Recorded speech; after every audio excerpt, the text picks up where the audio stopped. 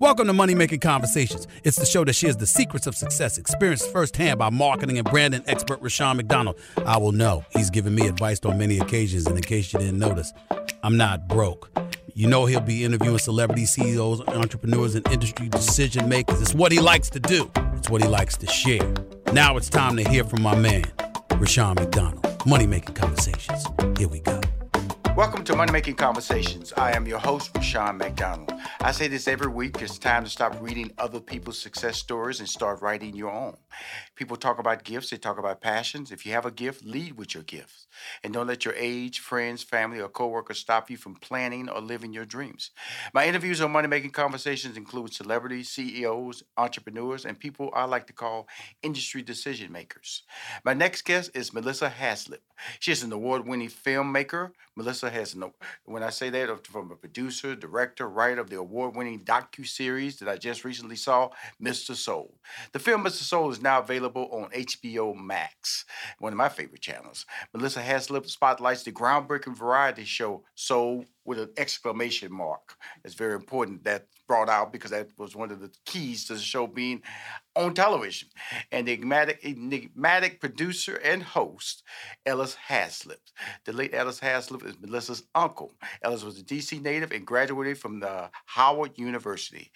Now, before Oprah, before Arsenio, there was Mr. Soul, Ellis, America's first Black Tonight Show. The series is among the first to provide expanded images of African Americans on television, with the participants and recollections and illuminating archival clips. Mr. Soul captures a critical moment in our culture where impact continues to resonate, and an unsung hero. That's him, whose voice we needed then, and guess what? We need it today. That's the importance of this documentary. Please welcome to Money Making Conversation as we discuss how dreams are built. She's the writer, she's the director, Melissa Haizlip. How you doing there, my friend? Hey, great to see you. Thanks for having me. I'm so excited to talk about Mr. Soul. With the exclamation mark. Gotta have an exclamation point. It's really important that, first of all, thank you for coming on Money Making Conversation, Melissa.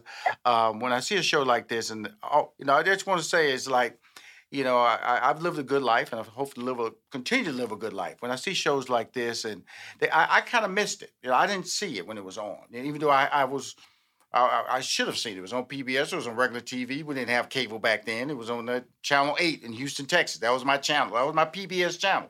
So I should have seen this show, but I was so busy trying to see blacks on other network shows, on The Tonight Show, Ed Sullivan, Julia, all these shows that when we saw it, we ran to the television set and told all our black friends, "Oh, a black person on TV," and it really is true. That really did happen like that, and so we were inspired that, and that's why black music was so important, because we could see and feel our stars, and when it came to town, we showed up. Now, when you came about this, he's a relative of yours.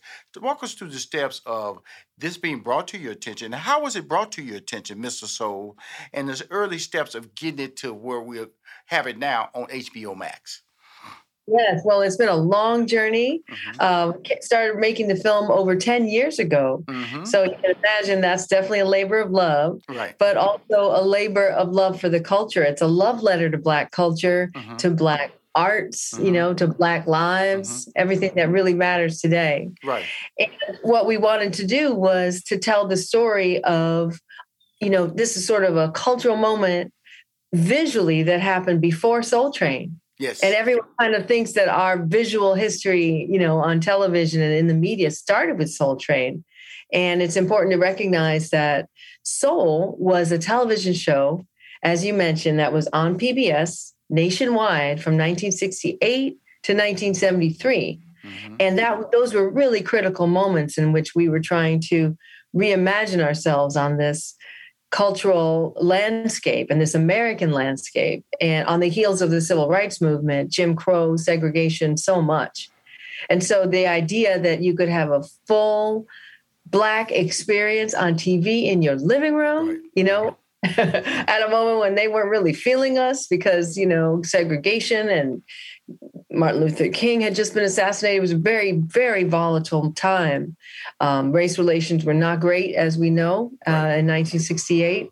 So here you have this extraordinary show that really reaffirms Black beauty, Black strength, Black love, Black sister and brotherhood. Yes. Then amazing soul music with artists you've never seen before on television for the first time. Well, You had Earth, Wind, and Fire for the first time. Absolutely. Al Green for the first time. Patti Absolutely. LaBelle and the Bluebells. It's crazy. Well, So the beauty of this show is that when I look at it, and thank you, Melissa, for just setting the tone of what we're going to be talking about. It was set in New York, correct? Yes, it was on PBS out of the flagship PBS station in New York, which is WNET, Channel 13. But it was at the beginning of public broadcasting. So it was creating a national Black audience when there really wasn't PBS just at that moment until the National Broadcasting Act created PBS. And suddenly you had stations connecting all around the country, and everybody was getting to see, Black people on TV. Right? Because you only had ABC, CBS, NBC, and PBS. So those were the only options on television. And it was monochromatic. There were no Black people on television pretty much. So that's why this show means so much, to look back and understand what was soul about and how did it interrupt television as we know it and change the perception of African-American culture. And making Black beautiful. Well, I'm talking to Melissa here, and she's the writer and director of it's appearing on HBO Max. It's called Mr. Soul. Hers is a docuseries. Like I said, the series is on television, PBS, 1968 to 1973. And it involves a host by the name of Ellis. He was not a guy who wanted to be a comedian, wanted to be a singer. He was a guy who was a producer. And I will let you watch the docuseries and see how he became the actual host of the show. But he became a host from a standpoint of he followed his creative vision. In other words, when she talks about this show, the typical artists who appeared on the typical ABC, NBC, and CBS were performers. They were singers. They were comedians. They were actors. They were not traditional to but on his show, Mr. Soul, he had dancers, he had poets, he had individuals, he had interviews that would never, ever be on mainstream television, period. Wouldn't even be touched by the news. And so it's important that we set that stage because of the fact of why am I interviewing? Why is the importance of Mr. Soul? You have a show that was it was funded by the government because on PBS. No, that's how shows get on PBS. They have to get funding by the government. And because otherwise it would not have been funded or produced or picked up on traditional ABC, NBC, CBS affiliates. And those were the dominant channels at the time. I'm just take some young people back to that era. Right. And when television went off back then, it went off. I mean, once the flag started, it just goes, and you had a dial tone that came on your screen, and that was it. Okay, once you saw the flag, you were done with watching television that night. That's the era we're talking about. Not the era of your phone, not the streaming and digital and all these different channels on cable and DirecTV. When television went off in 1968, it went off. And you had to go to bed or you looked around and your parents looked in and wondered why you were still up because the flag had said go to bed. Am I not right, Melissa? You ain't never lied, as they say. And so you have this wonderful show called Mr. Soul come on television and give us a little background on that, the purpose, and then the fact that he is a relative of yours. And he is an HBCU graduate as well, and of Howard University in Washington, D.C. Talk a little bit about him because he was a courageous person. He was a creative person, but he didn't seek the limelight. That's right. Ellis Haizlip was my uncle, and he really believed in the elevation of Black culture. He believed that liberation came from freedom of expression, being able to express ourselves and be our true Black selves, not somebody else's definition of who we are. And that was really radical because Black Power, the Black Panthers, that was just starting to happen. Mm-hmm. And here comes this producer who nobody knows, and he's totally in the background, but he believes if you can just make Black culture visible, Black artists and Black politicians, controversial figures like the Black Panthers, but also artists that you would only hear on the radio or see. If you were lucky, you might see them on the Chitlin circuit. Right. You might see them at the Apollo. But otherwise, you only got to hear them on the radio. So imagine getting to see people for the first time and see groups like Kool and the Gang, Earth, Wind and Fire, Al Green, jazz artists like Max Roach, McCoy Tyner. Right.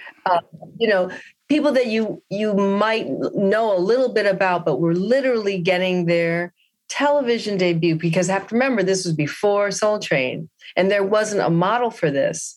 Right. So here comes Ellis Haizlip, who is kind of a fish out of water. He's never been on television before, but he's a theatrical producer and he believes in Black culture. He believes in Black dance, Black poets. He puts Nikki Giovanni in an interview with James Baldwin. Yes. And many people have seen that because it went viral on television. It went viral on social media. But nobody knows that came from Soul. So the series itself was called Soul. And then Ellis Haizlip became known as Mr. Soul because his last name, Haizlip, was hard to pronounce. And they would see him walking in Harlem and they go, there he goes, the Soul. Yeah, Mr. Soul. That's Mr. Soul. That's Mr. Soul. That's who that is. Well, he's affectionately known as Mr. Soul. So that's why we've been. He deserved that title. He deserved that title. And the thing about it, the primary purpose of Soul was to educate, entertain, and allow people to share in the Black experience. That's why it was on PBS. That's how it was sold as an educational platform.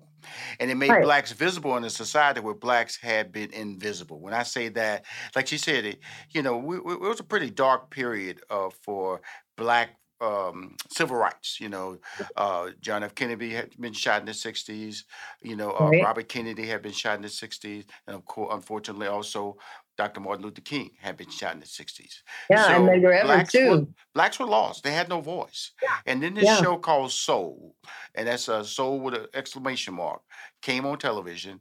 And it allowed, like you said, this image that was portrayed. Also, we had Vietnam War playing out in the background, and we had this Richard Nixon presidency playing out in the background. There's a lot of behind the scene activity that goes on, and we hear the word cancel culture. You see how cancel culture plays itself out in this docuseries. Of all the things that you were doing and evaluate, like say 10 years to do this, what surprised you the most, and what maybe say disappointed you the most that the series wasn't appreciated enough, and how it ended, if you can talk about that? I think what surprised me the most in interviewing people who were either on the show or people who were behind the scenes, like Stan Lathan, an amazing director. Stan Lathan got his start on Soul. Many people don't know that. He became famous when he moved to LA and started directing Sanford and Son and all this, everything that's happened since then. Now he's directing Dave Chappelle series. But Stan Lathan cut his teeth learning how to direct on Soul. And Ellis Haizlip always provided these opportunities for people who wouldn't have them. You didn't have Black directors back then on national television, and you didn't have Black associate producers or women. So Ellis changed all of that. He said, you want to be an actress? Come work with me as an associate producer, and I'll help you become an actress. That's Anna Maria Horsford from Amen. And it's just amazing that he was always pushing the culture and pushing opportunities for people. And what surprised me 50 years later is that it's still right here. It's still very, very emotional for people that it just happened. Like this was a moment in their career that they will never forget. And so that energy, because I was worried, it was 50 years ago. And I was hoping, I was worried, how am I going to convey that kind of vibe like it's happening today? So it doesn't feel like we're just looking back and being nostalgic. And what surprised me was like all those emotions were right on the surface. And that everybody was so invested in this show. And that when it was canceled, it left a hole, it left a void, because there was no way to feel our true power in a way that was unfiltered and unapologetically Black.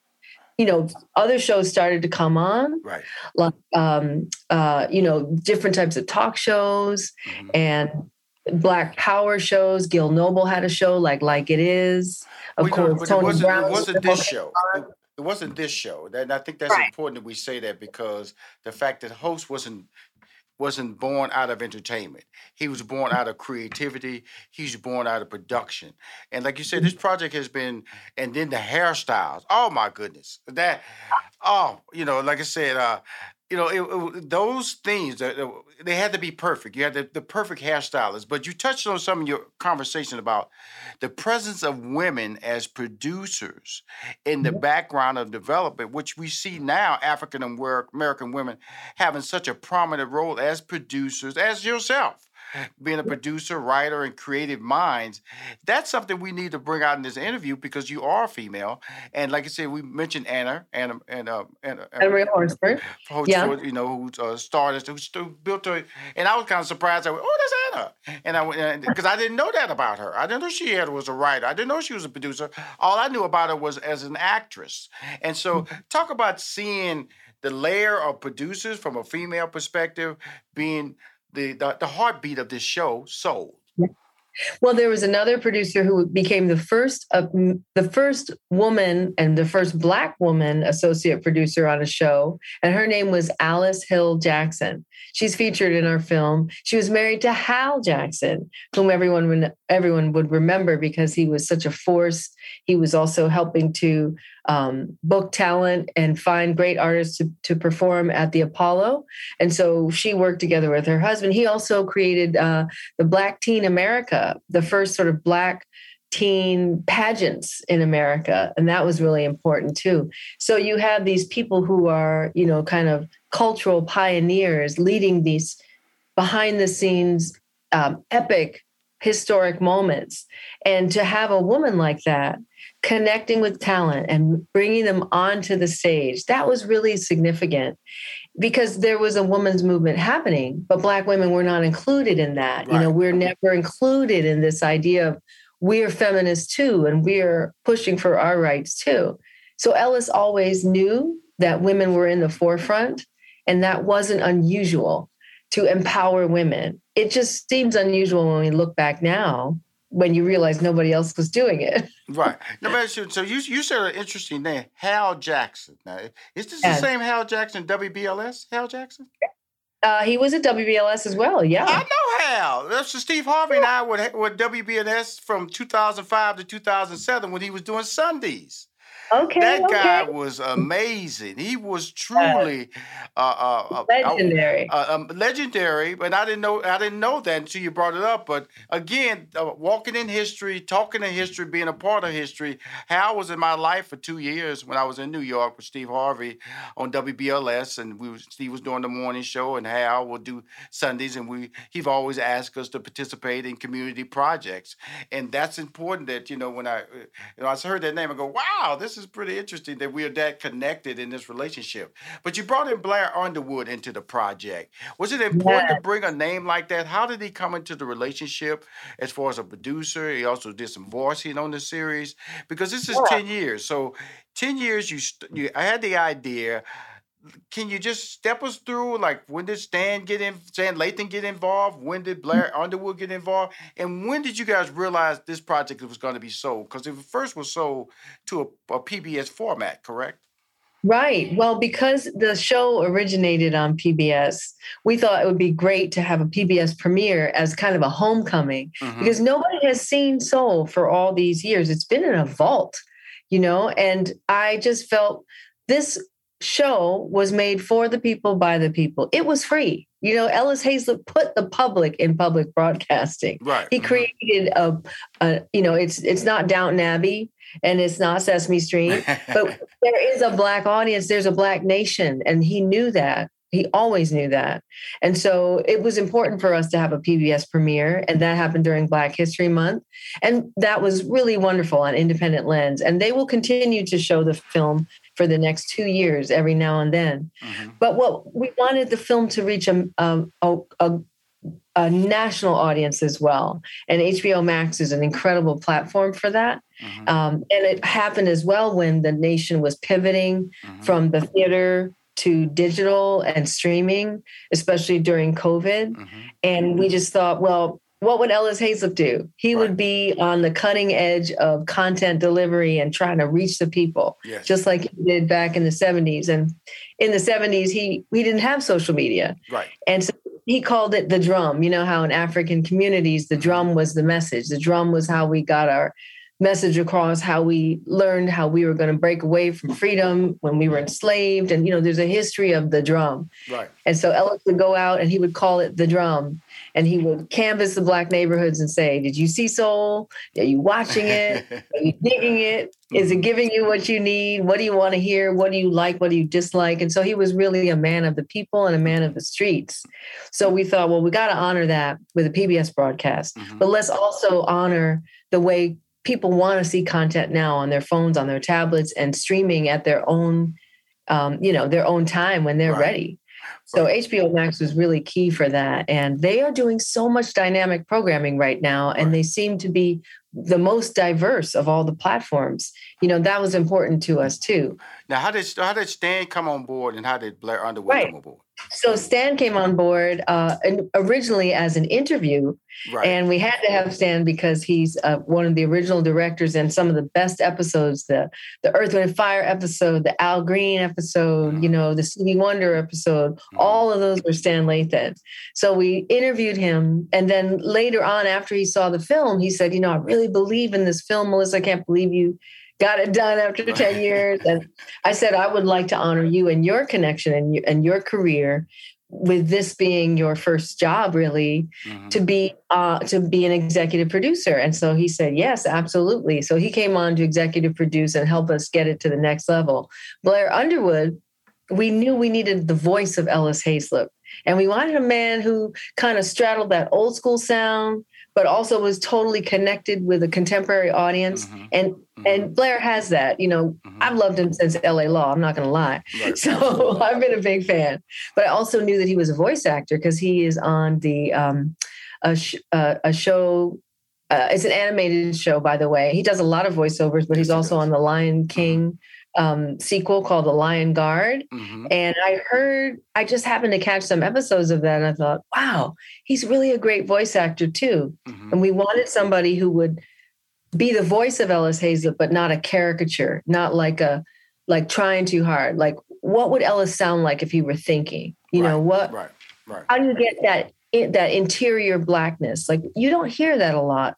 You don't see it a lot in films. You don't get to know what a Black man is thinking, right? And because he was an intellectual, I said, and because he's deceased, we were like, we have to give him a voice so it feels like he is with us and he's leading his own story and telling his own truth. That's and awesome. Once Blair got involved and understood, and after I showed him the film, he fell in love with it. Right. And he said, I want to be executive producer and do all that I can. Nothing to bring wrong with that. Now, we're talking to Melissa, the writer-director of the series Mr. Soul, because her uncle, Ellis Haizlip, was the host of Soul, which was a PBS show that ran from 1968 to 1973. Among the guests the show showcase included, like she said earlier, Al Green, Stevie Wonder, Earth, Wind, and Fire, Patti LaBelle, Gladys Knight, Muhammad Ali, Arthur James Baldwin, in an intimate interview with poet Nikki Giovanni, Cicely Tyson, Kool and the Gang, and doing magic, a young Arsenio Hall. The show was a very enlightening for me. The documentary I enjoyed from start to finish. When you walk, you're seeing history, and you're seeing history played out in New York. You're seeing history played out in drama, because you don't know if the show is going to get renewed, and the underhand politics that get played into the whole process and that. And then you get to bring on talented producers or EPs like Stan Lathan, like Blair Underwood. And now it's being showcased on HBO Max. What's the next step for your brand, and what's the next step for your production company? Well, we have brought on the wonderful producer, writer, Grammy, not Grammy yet, but an Emmy winner, Lena Waithe. Yes. And she's one of our producers as well. We also have Chaz Ebert, and we have just amazing people, Stephanie Rance from the Martha's Vineyard African American Film Festival. And what we're working with Lena Waithe and her brand new record company called Hillman Grad Records to help release the soundtrack of Mr. Soul. And that's going to come out via Def Jam and Universal Records. So we're just so excited because, music in the film is a character, it's not like a backdrop or an underscore, but Black music is, and as Ellis Haizlip said, the soul, the floor for Black pride. And we really, with Robert Glasper as our amazing composer, and then he wrote a song for Layla Hathaway, and that's a single that's going to be dropping very soon called Show Me Your Soul. And that was just a great song, and it was shortlisted for the Oscars this year for Best Original Song. Well, the beauty of this is that your production company, Shoes in the Bed Productions, like I said, you're a filmmaker, and that's your company. That's the company that produces this particular project. As I close this interview, and thank you for coming on my show. Thank you for giving me an early view of the Mr. Soul docuseries, which is wonderful. And in fact, when it comes on HBO Max, I'm going to recommend my friends to watch it, put it on social media. Please get those banners to me so we can put it out there. Any other projects in the works that we can look forward to seeing from your wonderful production company, Shoes in the Bed Productions? Well, Shoes in the Bed is just doing this Mr. Soul, John. Okay. But I am also working on a new project with Netflix. I am co-executive producing. It's a series about women in hip hop.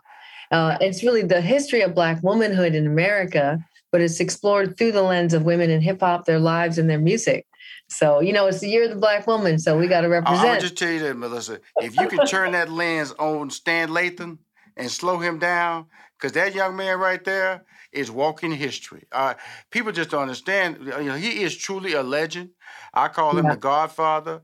When I came into Hollywood in 1994 to be in a position to just not even understand who he was, but he was just so humble and good looking, and we was on ABC. He was the director of Steve Harvey's first sitcom, Me and the Boys, and over the years, the Def Comedy Jam, the Kevin Hart project is on ABC, the Hollywood. Husband's Hollywood, Hollywood Husband, or whatever the title of it is. That's him behind that, and so many other projects now on this. Thank you for coming on Money Making Conversations and talking about Mr. Soul, HBO Max. Uncle, he graduated from HBCU, Howard University. Thank you for sharing this story. You are wonderful, and again, I will be promoting this on my social media. I'll be promoting this in my newsletter. Just the word's out, just like him. You're Miss Soul right now. Okay, you Miss Soul. You Miss Soul. He's Miss Soul. You Miss Soul. How you doing, Miss Soul? Miss Soul. Thank you for coming on Money Making Conversations. Okay, Melissa. Thank you so much, Rashawn. We will be right back with more Money Making Conversation with Rashawn McDonald. You are now tuned into the Money Making Conversations Minute of Inspiration with Rashawn McDonald. Hi, I'm Rashawn McDonald for Money Making Conversation with your daily Minute of Inspiration. This week I sat down with the king of reality TV, Carlos King. He's produced The Real Housewives of Atlanta and created shows like OWN's very popular Love and Marriage Huntsville. He recently secured a first-look deal with OWN, where he will develop unscripted series for the network. My friends in the business knew that I loved reality TV. And the first reality show I was offered, funny enough, was The Real Housewives of Atlanta. It was a brand new show. I think it's the gift of the fact that I study people. So I know people, I know behavior, and I know a star within 5 seconds of talking to them. If you want to listen to this full interview with Carlos King, it's available on moneymakingconversation.com. Now let's return to Money Making Conversation with Rashawn McDonald. My next guest is Tina Andrews. She is an award-winning writer, producer, director, and author. Her epic CBS miniseries, Sally Hemings, An American Scandal, garnered her 2 NAACP Image Awards and a WGA Award for long form, and became the first African-American woman to receive the Writers Guild of America honor for original long form. Tina also wrote and produced the successful CBS miniseries movie, Jackie, about Jackie Kennedy Onassis, and wrote the movie, Why Do Fools Fall in Love, one of my favorites, with Halle Berry, Vivica A. Fox, Layla Rashawn, and my man, Lorenz Tate. Her acclaimed historical novel about Queen Charlotte Charlotte Sophia has been acquired by HBO Max and is now available as an audiobook as well. It's all about building your brand, and she's here to tell us how she's doing hers. Please welcome to Money Making Conversations, Tina Andrews. Hi there. How you doing, Thank Tina? you so much for having me. Well, I always love when I bring talent, because you're African American talent, but I see crossover opportunities, like we saw with the Jackie Onassis. Because sometimes we get pigeonholed. People say we can only tell a story based on our color. When you got that opportunity to do the Jackie Kennedy Onassis, walk us through the step of if there were some obstacles, how you was able to convince people that you could do this series, and when it turned out to be successful, what was the reaction? Well, Rashawn, I'm going to tell you something. That was the easiest gig I ever got. I had done. I mean, it's always that way, that whenever you're sort of pioneering, sometimes the job becomes easier than most people think. Right. I had done Sally Hemings. Mm-hmm. Sally Hemings was a juggernaut success. Yes, it was. And so I get a phone call on a Monday morning from the powers that be at CBS. Mm-hmm. And I was told, hey, Tina, you love doing historical projects. I mean, I have something that we think would be in your sweet spot. Mm. We've acquired a book on the First Lady, Jacqueline Bouvier Kennedy Onassis. How would you like to turn that into a 4-hour miniseries? Mm-hmm. And I'm on the other end and I'm saying, Jackie Kennedy? I said, you realize you called a Black woman, right? Right. And so I was told that they were so happy with what I had done with not only Sally, but it was also the dramatization of Thomas Jefferson, mm-hmm. that made them feel confident and comfortable in my handling First Lady Jacqueline Kennedy. And so I jumped at that opportunity because, in the past, it has always been members of another culture writing our stories. Right. And so for a change, I said, we can sort of flip the script on this, and it'll be me mm-hmm. writing this wonderful, indomitable First Lady story. So I hopped at that opportunity, and it was wonderful because, first of all, I knew a lot about her. I had done a lot of work on Jack Kennedy. Mm-hmm. And of course, on Dr. Martin Luther King. Right. So the first thing I did was contact Mrs. King, and I asked her if I could come down to Atlanta to meet with her, mm-hmm. because I know she and Jackie had a relationship. And mm-hmm. so then I thought, I'll be able to add some things to a Jackie Kennedy story that a member of another culture may not have even been interested in adding. So it was good for me. Mm-hmm. Now, the wonderful thing about it is that when you grab an iconic figure like she is, Jackie Kennedy Onassis, you have some, I guess I said, some things already bedded in. How do you start layering it down to really, like you said, you was able to find a nugget in the relationship she had with Mrs. King, Dr. Martin Luther King's wife. Now, when you were doing your research, did any other interesting thing pop up in her that you didn't see coming that made for great storytelling in this four episode miniseries? I will tell you that they had given me a book that they bought. So pretty much that book told Mrs. Kennedy's story. Mm-hmm. But what I was fascinated by is that Mrs. Kennedy had difficulties with her father. Her mm-hmm. father, Black Jack Bouvier, mm-hmm.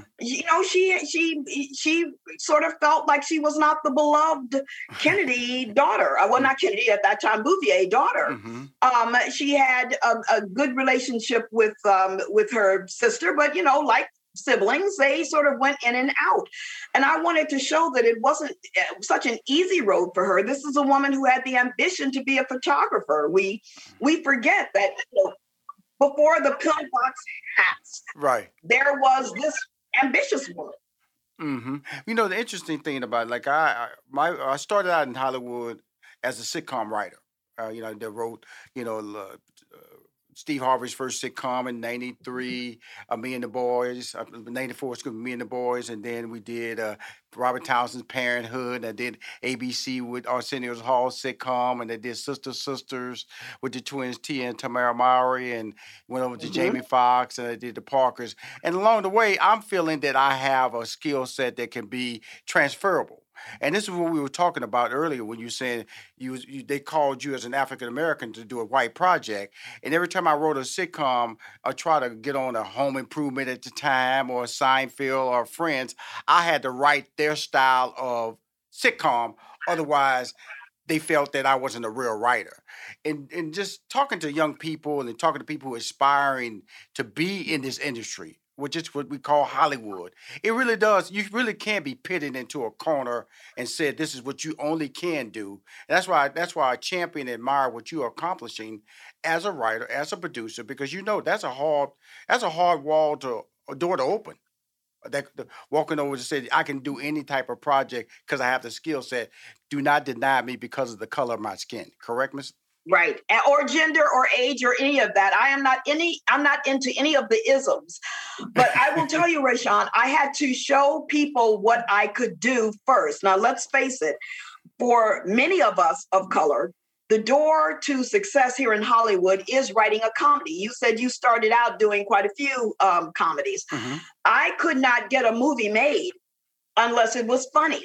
Mm-hmm. Or if I did have a piece that was serious in nature, I was always told, add the funny to it. For instance, I'll give you an example. On the movie that you said you liked, Why Do Fools Fall in Love? That's a serious film about a young man who ended up spiraling into the abyss of drug abuse. In fact, heroin abuse. Right. And yet he had married 3 women and not divorced any of them before he died and left this estate. And that became the through end to the story. Mm-hmm. Well, at the end of the day, those 3 women, started out hating each other. And so it left room for some very sort of funny things to go on in that courtroom situation. And I remembered being told by Warner's, oh my God, Tina, every time you put the 3 women together in a room, it's hilarious. Right. So, do a little more than that so that we don't spend so much time in his slow descent into drug abuse. So I needed to show people that I could write seriously. Mm-hmm. So once I became successful doing those types of films, I was then able to say to the agency, hey, let's get out there and sell the stuff that I already have written to show people that I am a dramatic writer. And that stuff took off. Yeah. Congratulations. I'm talking to Tina Andrews. I want to say, can I say the word brilliant? Tina Andrews, award-winning Tina Andrews. Can I add some more to it? It was a series that's been acquired by HBO Max called Charlotte Sophia. Yes. I know we're going to get to that, but I just like to talk about the journey because if I start there at the HBO Max project, I really don't feel that people will appreciate the journey, and I would throw out my little acting credit, Tina. I starred in Jason's Lyrics. I was a tap dancer and way back in the day in Houston, Texas, and Fast Freddy was my name. And then I read your bio, and it's tied to the amazing series that changed television, Roots. That's right. By Alex Hayes. That's right. And I still, because we look at television now, you see so many African Americans on commercials, you see mixed couples, you see African Americans hugging each other, mixed couples. It just really, television has evolved in and just 5 years ago, they tried to take Cheerios off the shelves because they had a little white looking girl. A little biracial girl. Yes, right. That's right. Right. And so, but you were on television by the project about slavery, if you could walk Roots, everybody, an iconic series now, but we didn't know how people will react to that. But you were part of that, and I'm sure it affected your life, your thought process, and also threw you in the forefront of American conversation. Talk about that. We can journey back there a little bit and then move forward. Okay. Well, actually, I would like to go one project just before Roots. We have to remember I had the first interracial relationship on daytime television on Days of Our Lives. Okay, see, they didn't put that in the bio now, Tina. They didn't put that in the bio. You know, I do my research. That bio was cut because that was a major project for me to be involved with. We kissed on a Friday after 2 years of, looking lovingly at each other. And we kissed on a Friday, and 5,000 negative, horrible hate letters came to NBC. Right. So I know what it's like to be involved in a project that gets a lot of attention and that becomes very controversial. Right after I left Days of Our Lives, because of that negative publicity, I had to go. I was the one who was let go, not the white guy. Right. I ended up in Roots. And we knew from the second we got the very first pilot episode that it was going to be phenomenal. The book had been so successful. I had worked for two of the directors who were involved in it. And one of them was the one who called me and said, I've got 2 roles here. Pick one, whichever one you want, Beautiful. You can do it. And I was so grateful to John Ehrman for that opportunity. And we got involved, and it felt like the ancestors carried us through the entire production. We were on the shoulders of those who came before. So we instantly knew that we were going to be a successful miniseries. We just didn't know how successful. As a result of that, of course, I became very good friends with Alex Haley. And it was Alex who, quite frankly, gave me my first opportunity as a writer. And by the way, as a writer to work with him on a PBS project.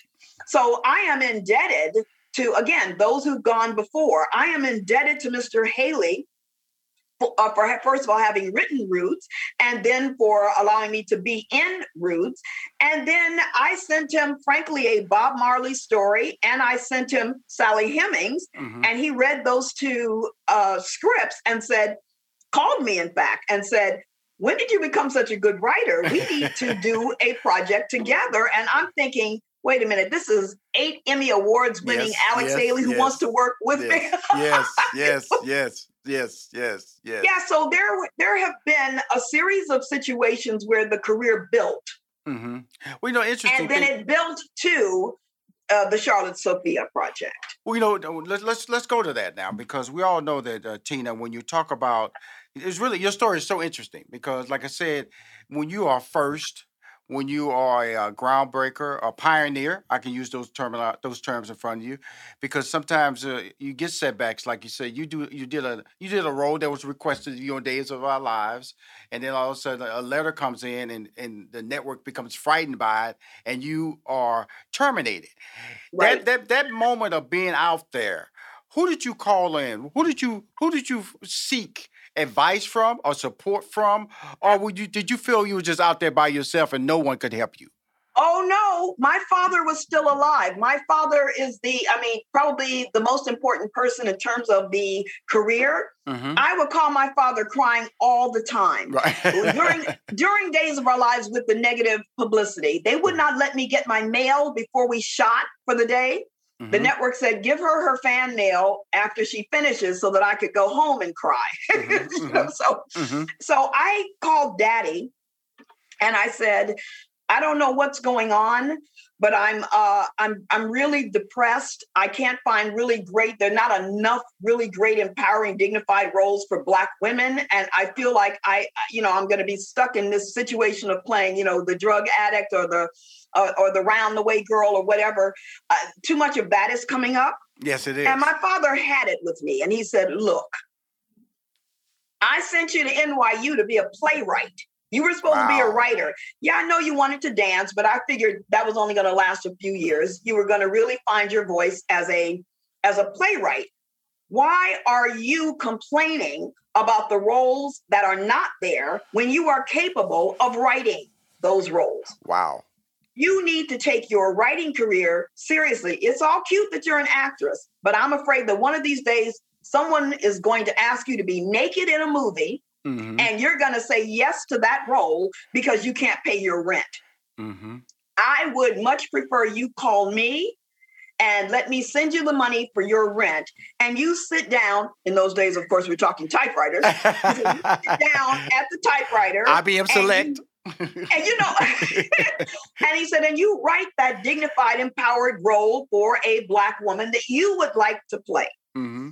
And, some years later, there was a movie, a Kevin Costner movie. And the tagline was, if you build it, they will come. Yeah. Field of Dreams.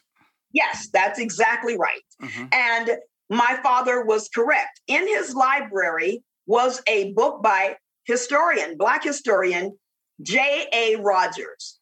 And it was called Race and Sex. And the second page in was a big picture of a woman who clearly looked ethnic, but she was in royal attire. And it was a black and white, obviously it wasn't, a color. And it said, Charlotte Sophia, England's first Black queen. Mm-hmm. And I read back and said, what?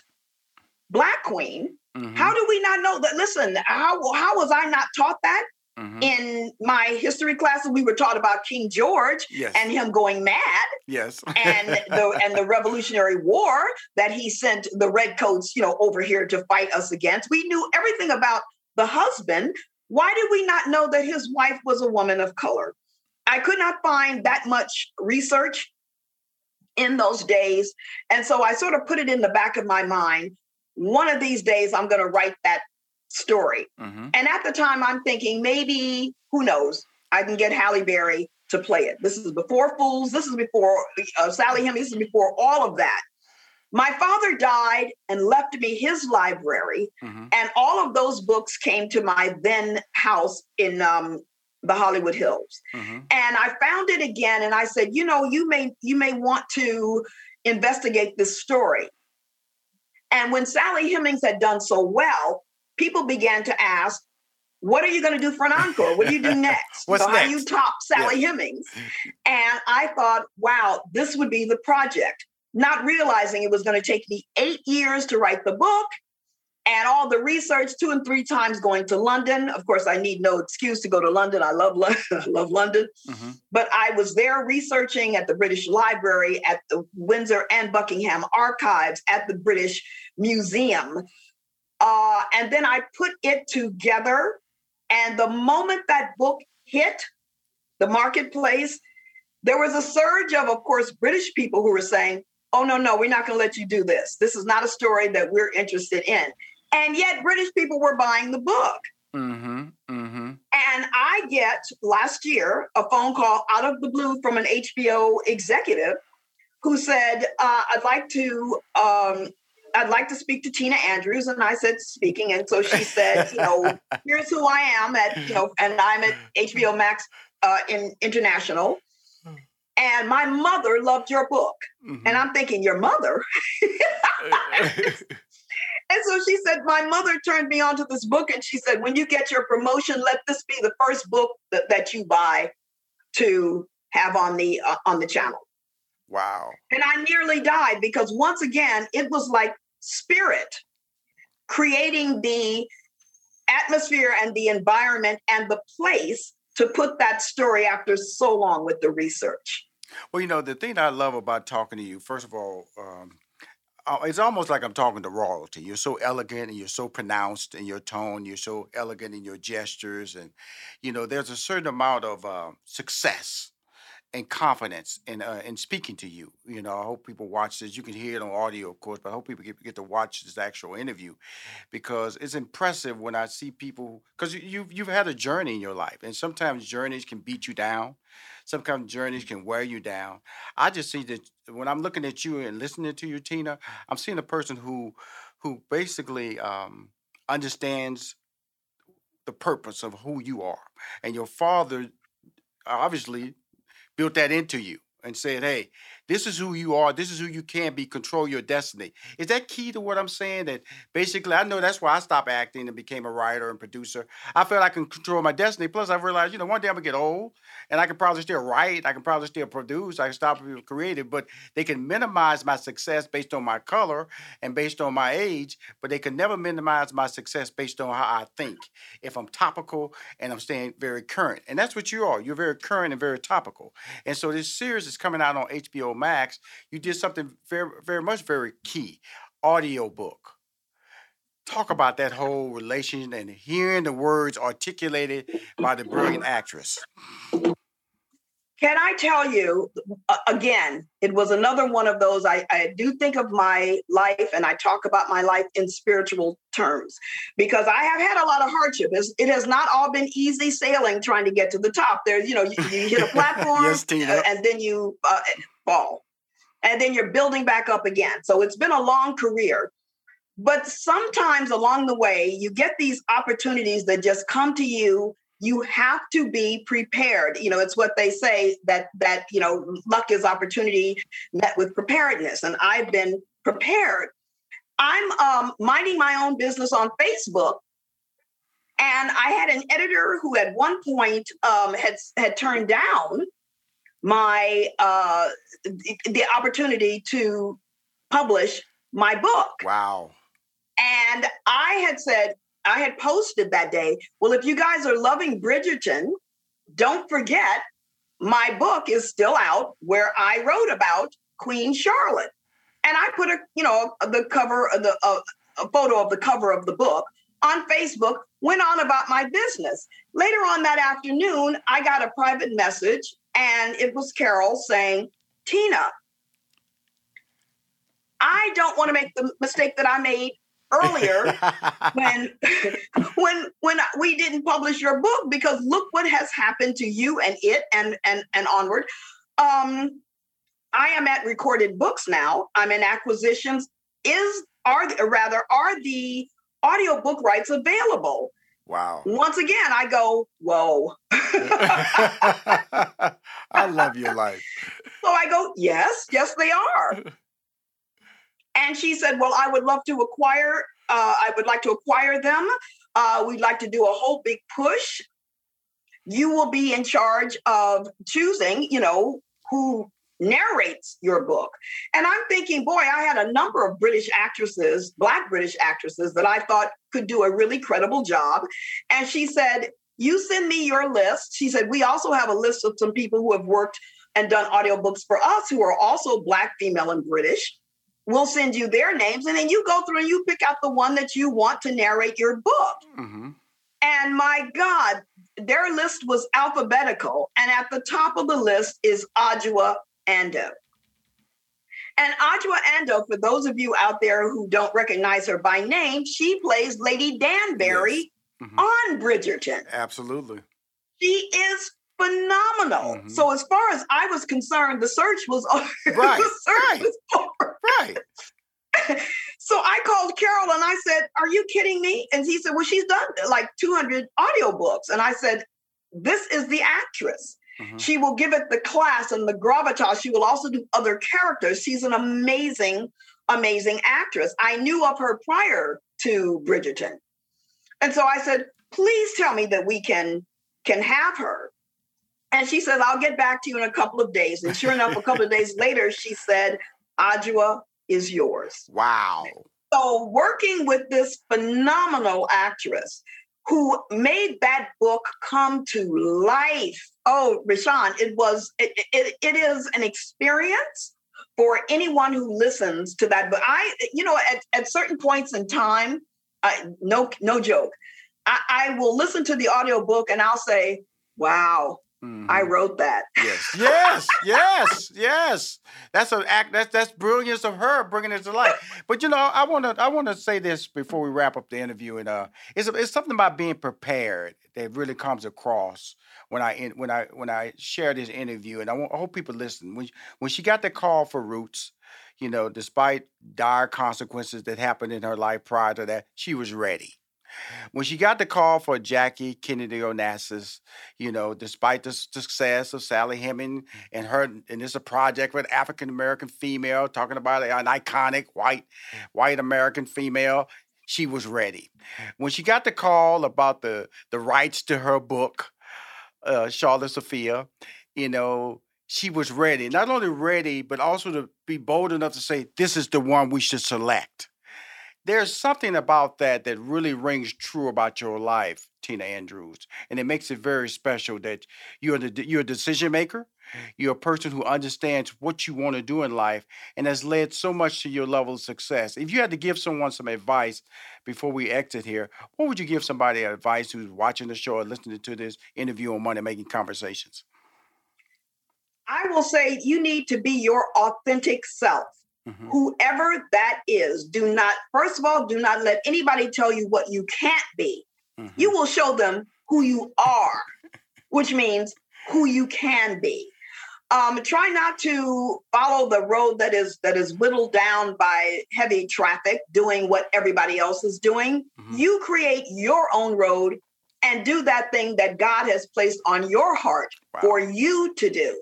It's okay to be singular and unique and authentic, because if you like it, someone out there is also going to like it. And right now certainly in this business that we're in, we got 500 or 600 channels. You got to feed that beast. There is someone who's going to want what you have to say. Mm-hmm. So say it. I love it. Thank you for coming on Money Making Conversation, Tina Andrews. Thank you for having me. And if you want to hear any of my interviews or see any of my interviews, please go to moneymakingconversation.com. I'm Rushion McDonald. I am your host. You've been listening to Money Making Conversations with Rushion McDonald. Please join us next week. And always remember, lead with your gifts. Money Making Conversations is a presentation of 3815 Media Incorporated. You are now tuned into the Money Making Conversations Minute of Inspiration with Rushion McDonald. Hi, I'm Rushion McDonald from Money Making Conversation with your daily Minute of Inspiration. This week I sat down with ESPN sports anchor and ABC News legal analyst Ryan Smith. Since I've known Ryan, I've seen nothing but continued success. It's incredible how he's blended his legal background with sports and entertainment, but still allowing himself room for growth.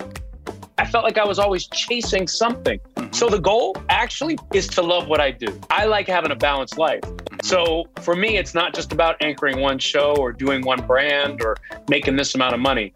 For me, it's, can I continue to anchor shows that I love, that I'm interested in, and stuff that motivates me? And so right now I'm kind of living my goal. But to be honest with you, I mean, for me, it's continue to do this work and continue to do it better and better every day.